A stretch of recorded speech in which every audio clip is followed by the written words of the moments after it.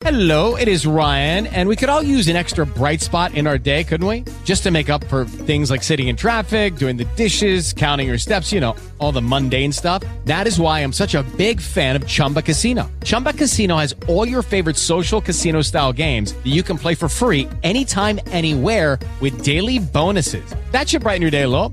Actually, a lot. So sign up now at ChumbaCasino.com. That's ChumbaCasino.com. No purchase necessary. VGW Group. Void where prohibited by law. See terms and conditions. 18+.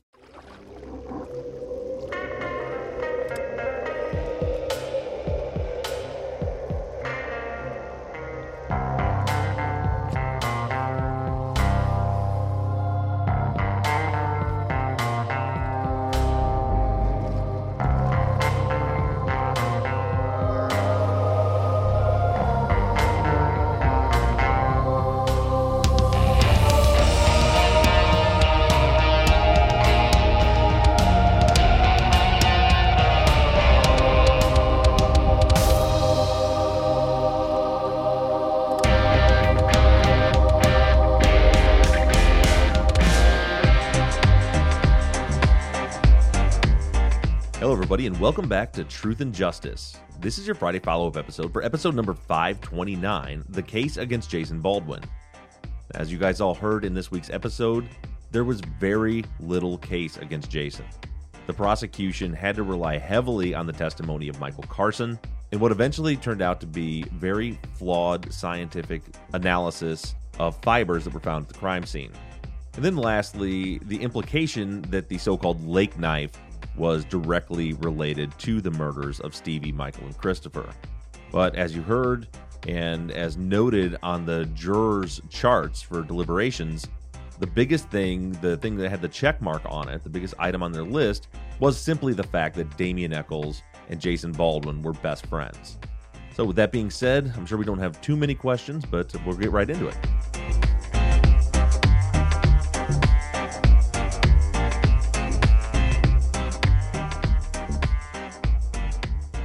Okay, Bob, our first question comes from Michael. Did Jason Baldwin ever deny confessing in jail? If not, do you think it's possible he admitted doing what he did in graphic detail to create the persona of being a bad, mean, quote, MFer in jail? Jason Baldwin has adamantly denied ever confessing to anyone. And had he actually confessed to Michael Carson, that would be the only person ever claiming that Jason did anything other than maintain his innocence. In fact, even later, other inmates that were in prison at the same time, some of the people that were mentioned by Michael Carson on the stand said that they don't believe his testimony. They think that he's lying. They'd never heard Jason admit to anything like that and just can't imagine that he did it. As far as him being a bad MFer in prison, I think that the homosexual implications in the early 90s may not have been the way to sound like a bad MFer. Yeah, and since you just mentioned that point, listener Richard Clark on the fan page did make a point about homophobia in the South in the early 90s. I think he's right in admitting that a homosexual act in jail would create kind of the opposite reaction. Yeah, I mean, this is, again, like you said, early 90s in the South. Homosexuality was highly frowned upon then and very much discriminated against. So you got to remember, so he's in jail, a tough place where everything is about respect and credibility.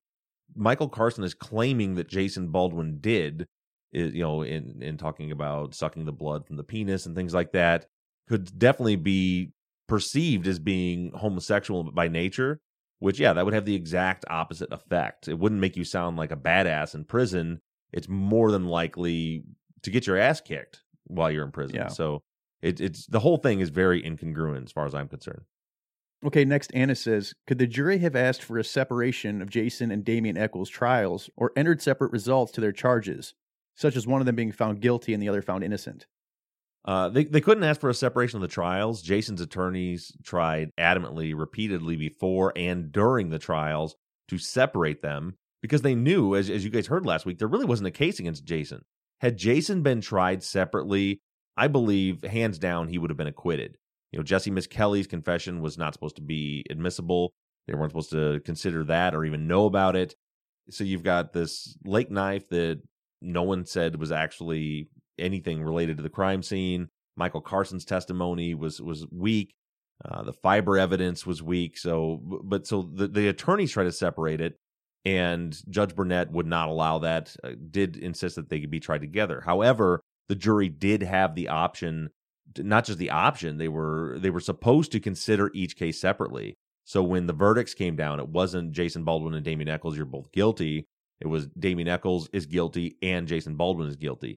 They could absolutely have given separate verdicts, but that, I don't know the statistics on that, but that would seem highly unlikely to me, that, the charges that they did it together. So it would seem very unlikely for a jury to give one a guilty verdict and the other one a not guilty verdict. But they could have done that, yes. Next, Todd says, why didn't Jason testify at trial? That seems like something an innocent person would want to do. It is oftentimes something that an innocent person wants to do, but very, very, very rarely is it ever done. If you talk to any defense attorney out there, they'll tell you that almost always they will not have their client testify at trial. Remember, it is not the defense's burden to prove their innocence. It's the prosecution's burden to prove their guilt. And anytime you subject somebody to cross-examination, you're just asking for trouble. I mean, anything can be spun by a prosecutor or any attorney in front of a jury to make someone look bad, and that's their job. So even though they may want to put them on the stand in order to, say, for example, like their alibi, we want you to get on the stand and tell the jury that you didn't do this and where you were that day.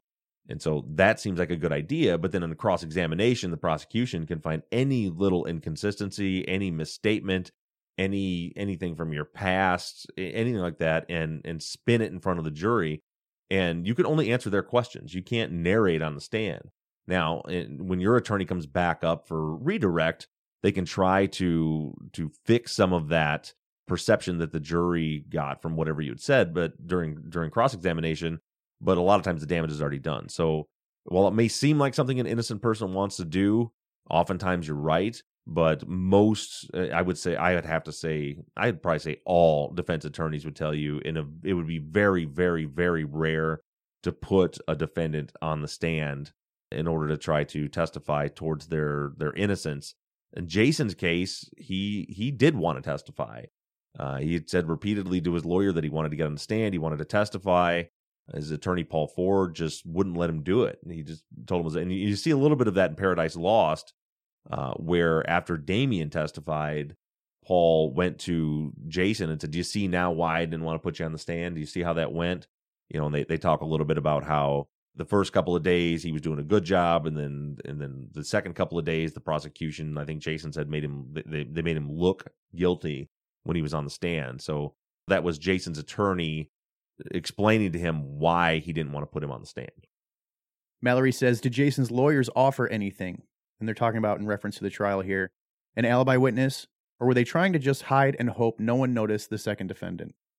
I don't know if it was necessarily trying to hide and hope that no one noticed the second defendant, but I think their strategy was, remember, the burden of proof is on the prosecutor. And if you read the trial transcripts, the entire case was aimed at Damien Echols. Echols testified, and he was on the stand for several days, and he got, he scored some points, but he also got beat up pretty good in cross-examination. Most of the case was regarding Damien.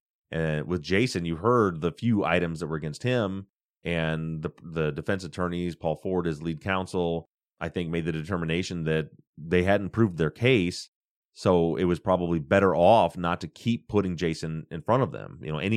We heard it in Jesse Miskelly's trial. Every time they put somebody up to help his case, an alibi witness, somebody who saw him at the trailer park during the police interaction, the prosecution was able to take something as simple as the yellow ribbon they were wearing and turn that into a negative in front of the jury. And so I think Paul Ford's strategy was, and I don't know, well, it didn't work, and I don't know if it was a good strategy, was just to not put up much of a defense. In fact, he only put up, if you read the trial transcripts, once Jason's defense begins, they put up exactly one witness. The one witness, and his name is Charles Lynch, who may sound familiar to you listeners who have been with us for a while. Charles Lynch is out of Dallas, Texas, the Texas Forensic Science. I don't remember the exact name of the organization, but in Jesse Eldridge's case in season 3, he was one of the medical or the forensic examiners that worked on Jesse Eldridge's case.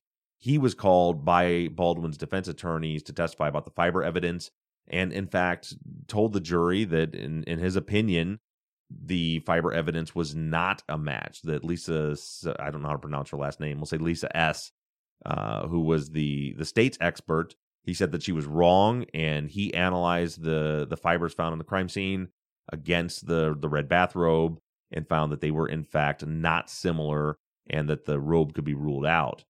And the prosecution tried to attack his methodology. There was some discussion about how Lisa had flattened the fiber before she tested it, and he had said something in his report how he couldn't flatten it. And they tried, but it was very clear. He broke down his methodology completely, several different tests, and was able to rule out the robe. But as you saw on the jury charts, the jury just went right over their head. I mean, over their head, or they just didn't believe him. But that was the entirety of the Jason Baldwin defense. They didn't put up any alibi witnesses. And I don't know that it was necessarily a bad strategy. It seems like it would resonate with the jury to see the alibi. But at the same time, as Michael Ware said on the show before, alibis just don't work. They don't believe him. So he could maybe put up his Uncle Hubert on the stand to say that he was mowing his lawn that day. But then you could just imagine the cross-examination of that. Well, how do you know it was that day? How do you know it was May 5th? How do you know it wasn't May 12th? How do you know it wasn't Tuesday or Thursday? You didn't give a statement until Thursday. Do you love your nephew? Oh, you love your nephew. You do anything to protect your nephew, right? And by the time it's over with, the jury didn't hear this is where Jason was. The jury heard that, or would have heard that, this is a family member who's trying to protect his nephew, and not heard the alibi. And there were issues with the two alibis that Jason has said, not the two alibis, but the two witnesses that Jason has said later on he believes would have exonerated him, were his friend Ken Watkins and a guy named Don Nam, who he said Watkins was with him that day. They went and played video games, and they saw this, who he referred to originally as an Asian kid at Walmart at the video game. Later, they found that person was in fact Don Nam. But by the time they talked to them and they tried to recount their day, they gave different versions of the story than Jason. They were asked much later. Ken Watkins, his testimony changed several times. Every time he interviewed with the police, it became different. First, he was with them for a while, and then he was playing video games with them at Jason's trailer at 7 p.m. And then later again, he says he was playing video games with them at 7 p.m. with a little different version of the story. And then later, I believe he was one of the ones that said that Damien had implied to him that he had actually committed the murders. So, they weren't good. Those wouldn't be good witnesses to put up. Besides the fact that they have, conflicting stories, even if they were not conflicting, they were inconsistent. And even if they were exactly like Jason said and exactly like Uncle Hubert said, and they were consistent throughout, they can still be attacked by the prosecution given the amount of time that passed between the May 5th and when they were interviewed. And, all they have to do is put in front of the jury the one question of, how do you know that was May 5th? Why couldn't it have been a different day? We saw that with the Sanders and the McKays when they testified at the trial for Damien's alibi. The whole point was for them to just put any doubt in the juror's mind that these people had the day right, and they again called into question their relationship with Damien and the family and all that. And it didn't work. It wasn't in the pro category for Damien that he had an alibi, because they didn't believe it. So yeah, that was Jason's attorney's strategy was, let's just, the state didn't prove their case. We're just going to stay quiet. Worst case scenario, they convict Damien and they acquit Jason. But as we saw in the jury charts, the top spot with a check mark was Damien Echols' best friend. Lisa says, why didn't the counselor testify at Baldwin's trial? She believes his name was Danny Williams. She says, because honestly, I was somewhat buying Carson's telling of his conversation with Baldwin, even though that would seem like a really strange thing to confess to while in prison, until the counselor came forward. Did Baldwin's attorney even know about the counselor? If not, that sounds like a Brady violation. Jason's attorneys were aware of Danny Williams. He had actually contacted them before he contacted the prosecution, and he didn't testify because Judge Burnett did not allow him to testify. There's actually, if you go through on Callahan's site and look at the trial transcripts, you'll see that there was a hearing on Michael Carson, and what that was Jason's defense team trying to get Danny Williams to be able to testify The prosecution was making the argument that because he was a counselor, there's like a patient-doctor confidentiality type of thing, and that he shouldn't be allowed to testify. They argued it, and ultimately Judge Burnett ruled that he couldn't testify, or he couldn't testify to what was said because it was privileged information that happened during a counseling session. So it was, another ruling by Burnett that handcuffed the defense. All right, let's take a quick break here and we'll get back into it. It is Ryan here, and I have a question for you. What do you do when you win? Like, are you a fist pumper, a woohooer, a hand clapper, a high fiver? I kind of like the high five, but if you want to hone in on those winning moves, check out Chumba Casino. At ChumbaCasino.com, choose from hundreds of social casino-style games for your chance to redeem serious cash prizes. There are new game releases weekly, plus free daily bonuses. So don't wait. Start having the most fun ever at ChumbaCasino.com. No purchase necessary. VGW Group. Void where prohibited by law. See terms and conditions. 18+. Hello, it is Ryan, and we could all use an extra bright spot in our day, couldn't we? Just to make up for things like sitting in traffic, doing the dishes, counting your steps, all the mundane stuff. That is why I'm such a big fan of Chumba Casino. Chumba Casino has all your favorite social casino-style games that you can play for free anytime, anywhere with daily bonuses. That should brighten your day a little. Actually, a lot. So sign up now at ChumbaCasino.com. That's ChumbaCasino.com. No purchase necessary. VGW Group. Void where prohibited by law. See terms and conditions. 18+. All right, this next one comes from Megan. I have a question regarding the pause of this season. I understand that there was some development that is the cause. I'm wondering, though, how can Bob be so sure that he will be able to resume Season 5 once Season 6 is done? I'm not asking Bob that he divulge anything, just curious how you are positive you'll resume this case. Thanks. We are absolutely going to resume the case. We haven't even begun on the podcast to talk about alternate suspects and the new investigation, which is really what we do. Like I said many times, the first half of the season has taken way longer than any other season because of the 3 suspects and blah, blah, blah. There's all the, it's just taken a long time. But we always cover that, and then we make the shift, and that's when we get into the new investigation. So that's absolutely going to happen no matter what. So what I can tell you right now is we will 100% be back to this case after Season 6. This next one's from Amanda. Bob, can you talk about the other Jason Baldwin? The one who is much larger than the Jason Baldwin who was convicted and has some kind of criminal background. Especially wondering if he should have been considered as a suspect at the time of the murders. The police did actually look into him as a suspect, and I don't have his files right here in front of me. I haven't looked at it in a while, but yeah, the other Jason Baldwin, the one that actually lived in the neighborhood where the boys lived and were killed, had quite an extensive criminal background, continued to well after this. Off the top of my head, I think there was a lot of like burglary, theft stuff, maybe some drug stuff, nothing like murder or anything like that. But the police did look into him quite a bit, really actually more than the Jason Baldwin that was arrested and convicted for it. I mean, like they never even interviewed him.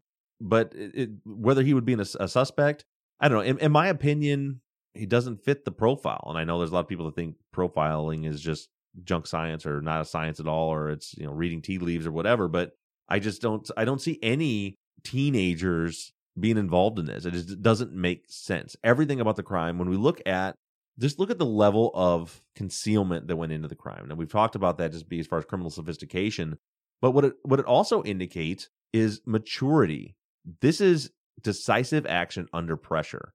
Just given the proximity of the crime scene, you're looking at a very small, less than 3-acre patch of woods. You've got an operating truck stop on one side. You got right next to it the operating truck wash, and a stone's throw away, literally, you have a neighborhood full of people with kids riding around on bikes right across the bayou. People were egging houses. This is high stress, and you're sitting there with 3 dead 8-year-old boys. And that's, there's a lot of debate about the time of death, whether it was, 7 o'clock at night or 3 o'clock in the morning, anytime. You're right there, and you're going to be panicking if this is someone that hasn't killed anyone before. Even if it was, the fact that someone is able to maintain their focus and composure under pressure and go through everything they went to conceal the crime scene, to me, indicates someone who is more mature, who is more criminally sophisticated, meaning they've dealt with trying to conceal crimes with the police before. They know what they're doing. There's just nothing about this crime, but that I see that indicates, whether it's the West Memphis 3 or the other Jason Baldwin or anyone else, nothing there indicates a young, immature teenager in this crime. There's no motive there. and there's the level of criminal sophistication doesn't match up. And again, the body concealment is a strong indicator typically of someone with a known personal relationship to the victims. They can't have the bodies being found because they know they'll be a suspect because they were expected to be with the children. I think that the person that did this, or the people that did this, likely think other people saw them with the kids. I think they interacted with them in public. And I think a lot of that explains the concealment of the bodies. That's why I think that there's witnesses out there that did see the killer with the victims that day. People may have alarm bells going off saying, Jamie Clark Ballard. But I don't know if I've mentioned on the podcast, but I talked about it in a presentation I gave. Personally, I think the Jamie Clark Ballard sighting is just invalid. After I spoke with Chris's brother, Ryan Clark, who was mentioned in her affidavit about them walking home from school together and the conversations they had, there was already problems with the timeline. And then Ryan said, no, that didn't happen. I never walked home with Jamie Clark Ballard. So I don't think that sighting of, Terry Hobbs out in the driveway seeing the boys is credible. But somebody, I think, saw them together, because if the killer was just, whether it's a random person that doesn't know the boys, or it's someone who does, but they're confident that no one saw them in the area or with the boys, they likely would just get out of there. Say it was a parent or somebody. They can be, I'm out searching. Look, I found them. But the fact that they were concealed the way they were, to me, is a good indicator that they believe someone knows that they were with the boys that day. All right, Richard says, does anyone know if Jerry Driver and Steve Jones were out on the night of the 5th, since it was a full moon? I don't know that. I've always wondered that myself, because, they've made a point of saying that Steve Jones specifically said that they would go out on full moon nights, patrol, and looking for satanic activity. So it seems likely that maybe they were. I don't know if they did it every 28 days, if they were out doing that at a full moon. But remember, too, they worked primarily in Marion. It's all still Crittenden County, but I don't know. I would love to know the answer to that. All right, Bob, can we talk a little bit about the alleged jury misconduct and how that affected the lead up to the Alford plea, specifically the discussion of Jesse Miskelly's confession during deliberations? Yeah, I think it was a big contributing factor. The three had a hearing coming up it had been delayed several times, but it was supposed to be coming up that December. They were released in August.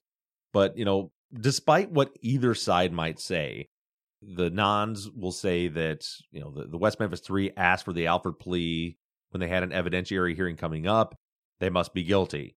Or the supporters will say Ellington put the Alford plea before the judge because he was not confident that he could win a new trial, or wasn't confident in the outcome. The reality is probably both are true. Everybody was concerned, but what led them to that? This is a huge, huge deal. It's not uncommon for defendants through the appeals process to ask for Alford pleas. There's just anything they can do just to get out of prison, especially if you're in solitary confinement, death row. That's nothing that's out of the ordinary. But what is out of the ordinary is for a prosecutor to, the phrase people use is accept it, but he didn't accept it. He, I guess, accepted their offer, but the prosecutor ultimately has to be the one to offer the Alford plea and put it before a judge. So it was suggested by the defense, but he's the one that did it. And that is out of the ordinary, especially when you consider this is an extremely high-profile case. It is a horribly brutal and violent crime. It involves children. These are 3 8-year-old boys. Everything about it, in order for him to make the offer and put before a judge a plea deal that sets 3 people free that supposedly they believe committed these crimes, that is out of the ordinary. And the way they got there is by attacking the case. Over the course of 18 years, you get witnesses that start to recant, and then misconduct comes out. Look at the lake knife, which I'm sure we'll talk about here in a minute. The state says that they just had a hunch and went out and looked for the lake knife. And then they find out later that, no, in fact, they knew exactly where it was at. They were told where it was at. The divers admitted they told them there's a knife in the lake right there. They knew it was there, and they knew it was there before the murders, before they even went out and dove for it. And so all these things start to add up. It's like one individual piece of this isn't going to tear the case apart, but there's so much of it. And then the jury misconduct was, and honestly, when I went back and reviewed all this, I was pretty stunned by Lisa O'Brien's statement on the podcast that she doesn't think the jury actually considered Miss Kelly's confession. I think that's flagrantly incorrect.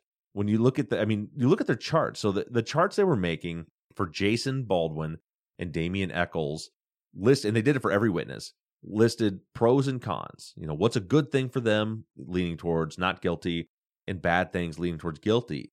And there was something blacked out in the main juror charts, but juror number 7 wrote in their notes. There was no question about it. Jesse Miss Kelly testimony or statement led to arrest. They put that in the con category, which means what that means is they considered that evidence of guilt. It's not that it was just a passing thing that they just mentioned the fact that that's how they got arrested. They knew the contents of that confession. They were discussing that. It's a flagrant violation. And whether you believe they're innocent or guilty, regardless of that, it's not a fair trial. The jury is not allowed to consider evidence that was not presented at trial. And then, there's furthermore, which we haven't really delved into too much, and I don't know that we're really going to, just because at this point, I think that, in my opinion, through my investigation, I have thoroughly formed the opinion that the West Memphis Three are absolutely innocent. There was no case against them. Everything was just trying to fit a round peg into a square hole, and it was a suspect-driven investigation, not an evidence-driven investigation. Meaning they started with a conclusion, and they tried to build a case around it instead of building a case and figuring out where it pointed to.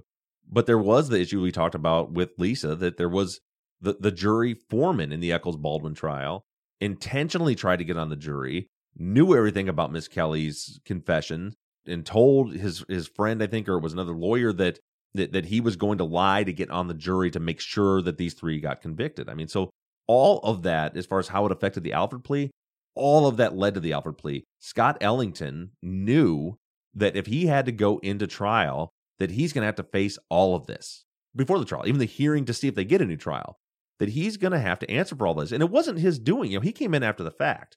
These weren't his screw-ups or his alleged misconduct from back then. He's the new guy in the office and having to deal with something that other prosecutors did before. And we've witnessed this in other cases. In Ed Aid's case, there's always 20 years later, there's a new prosecutor dealing with, the old prosecutor stuff. So it did have a direct effect on the Alford plea, because it was just one more thing. Ellington wasn't looking at, well, they're bringing this one piece of evidence up and asking for a new trial, and this is how we're going to fight it. He was looking at a laundry list of all the items, and we're not talking innocence or guilt here. We're talking about, did they receive a fair trial?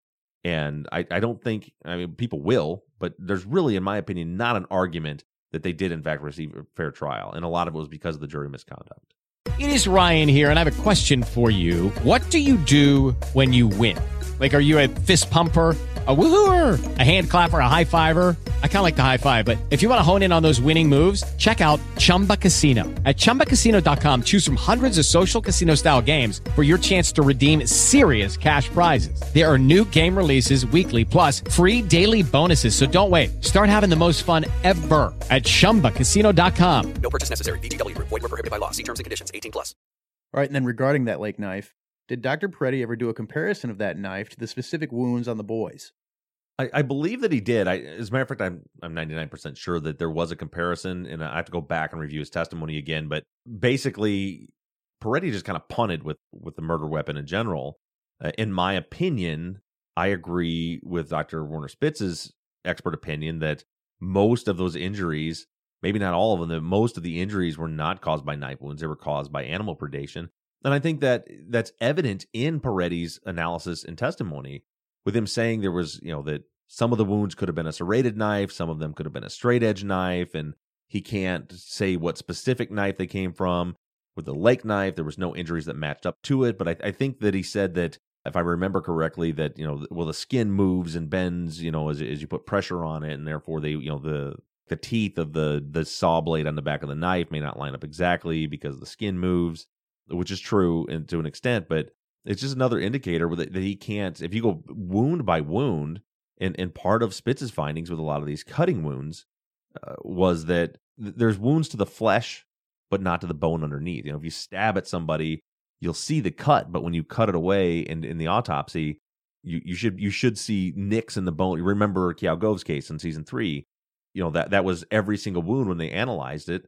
They say, it went in here, it was torn on this end, it was blunt on this end, meaning it was not a double-edged knife, it was a single-edged knife, went in this deep, and then it says, it cut the bone underneath, or it nicked the sternum, or, we don't see any of that in this, which means, if you look at, for the people on Patreon that are looking at the video, if you take with, say, the beak of a turtle, or even a fish with teeth, or anything like that, if it's a pinch and pull, you're going to have all these lacerations and cuts, but you're not going to have impact to the bone underneath. And I think that's partially part of the reason for Dr. Werner Spitz's analysis.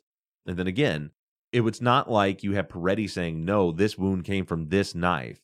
I believe the closest thing he could do to narrowing it down is to say that he can probably rule out a butter knife.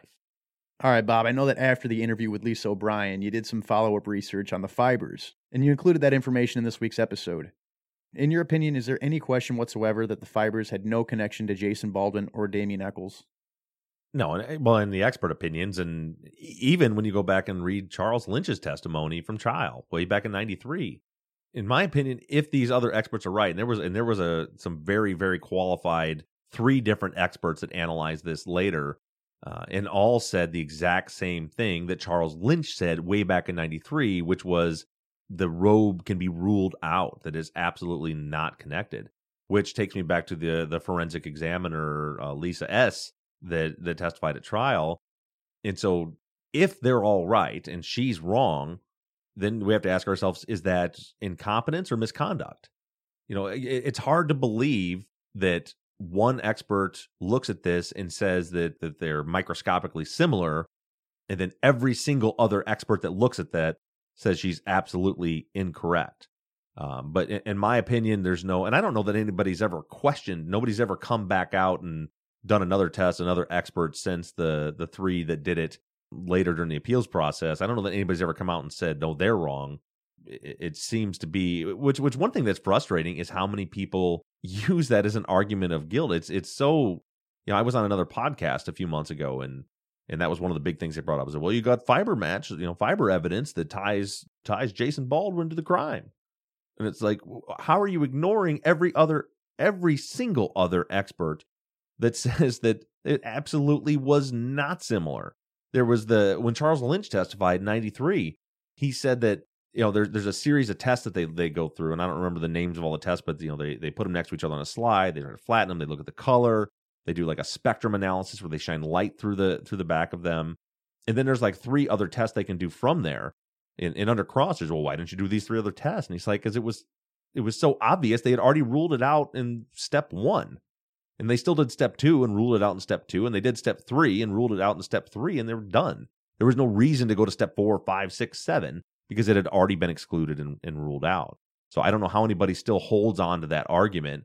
And to answer the listener's question, no, in my opinion, it's crystal clear that the fibers had no connection back to Jason Baldwin or Damien Echols' house. All right, and last, we got to talk to Jesse Eldridge from season 3 last week, and he wanted you to share a message with the audience.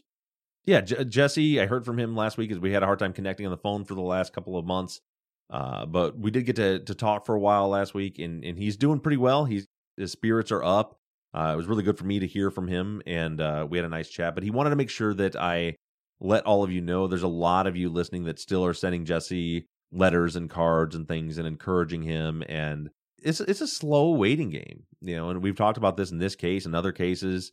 The post-conviction process is slow. And in Jesse's case, he has the advantage of having the Dallas County Conviction Integrity Unit working on the case, which is awesome because we're not fighting against a prosecutor. They're actually working with us. But that also means that you have to work at their pace. Where in other cases, like Ed's case, we were just bam, bam, bam, bam, bam, just jamming things out. And we were able to put together a case for innocence pretty quickly and then convince the DA to let us do further DNA testing and things.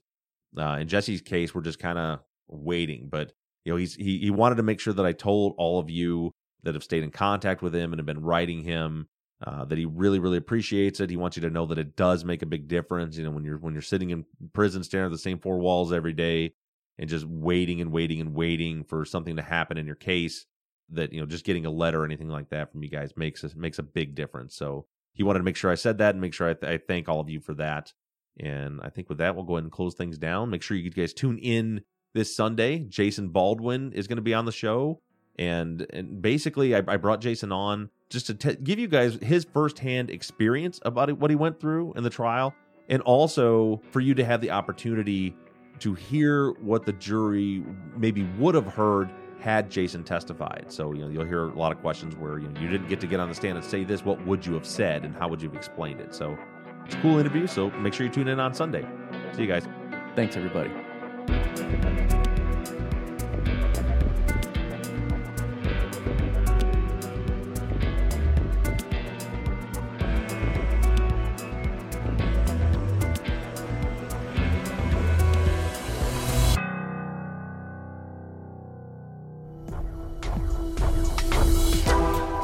Truth and Justice is a production of NBI Studios. Michael Bussing is your executive producer, and all music for the show was created and composed by PutThemInASong.com. I want to thank Amanda Meyer of Willow Photo and Designs for designing and creating our Friday Follow-Up logo. And a special thanks to Katie Ross of CreatedInTandem.com for designing, creating, managing, and maintaining our website. And also a big thank you to our transcription team, Sarah Mueller, Anna Dindorf, Britta Bliss, and Stephanie McConnell. And as always, thank you to all of you for all of your engagement and support. If you like the show and you'd like to support us, you can do so in a number of ways. To financially support the show, you can go to patreon.com/truthandjustice. On the Patreon page, you can pledge as little as $1 a month, and we also have reward levels on the Patreon page that include access to the behind-the-scenes videos of the taping of our Friday Follow-Up episodes, Truth and Justice Army t-shirts, Truth and Justice hats, and even the opportunity to co-host one of our Friday Follow-Up episodes. You can also help us out by going to iTunes and leaving us a 5-star rating and review. And lastly, you can always support us by supporting the companies that sponsor this program. But the most important thing that you can do is engage in the investigations. You can keep in touch with us through our email at theories@truthandjusticepod.com. You can like our Facebook page or join in on the conversation in the Truth and Justice Podcast fans page. And for all of you tweeters, you can follow along on Twitter @TruthJusticePod. And don't forget that we always have our 24/7 voicemail line open for questions, comments, or tips on the case. That phone number is 269-224-2833. However you do it, stay engaged, stay in touch. But as for now, we're signing off. I'm Bob Ruff. And I'm Mike Bussing. And this has been Truth and Justice.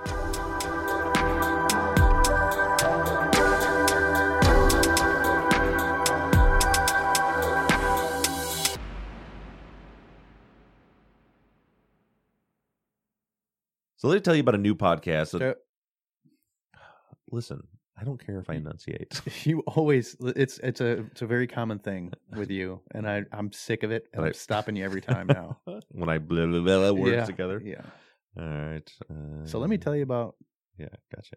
So let me tell you. You're going to make this hard. Yeah, You're right. going to make this hard on me, dude. Right.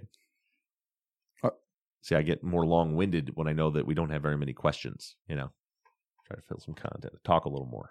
I'm a talker. You're a talker. Gift to gab. See you guys. You gonna say bye? See you guys. I just said see you guys. You can't say the same thing I said. See ya. No. Take it easy. No, You don't like fucking way. You don't No, take it easy. no. We'll just end it there then. No, I want you to say something. Bye. I think you could just say see ya. No, you said. I said see ya, guys. And so maybe you follow with see ya. It doesn't work. No? No. See you guys. Bye? Yeah, I guess I'd do it. I prefer see ya, to be honest with you. I thought a lot about it in the last 30 Let seconds. me try them both here real quick. See ya. Bye. Then you can just, in edit, figure out which one you want to use. Thanks, guys. Ooh. But again, you repeated guys. Thanks, everybody. I think that's the winner right there. I think that's it. At least we got some bloopers. I hate it because I know that you're reeling me in for a blooper reel. It's so corny.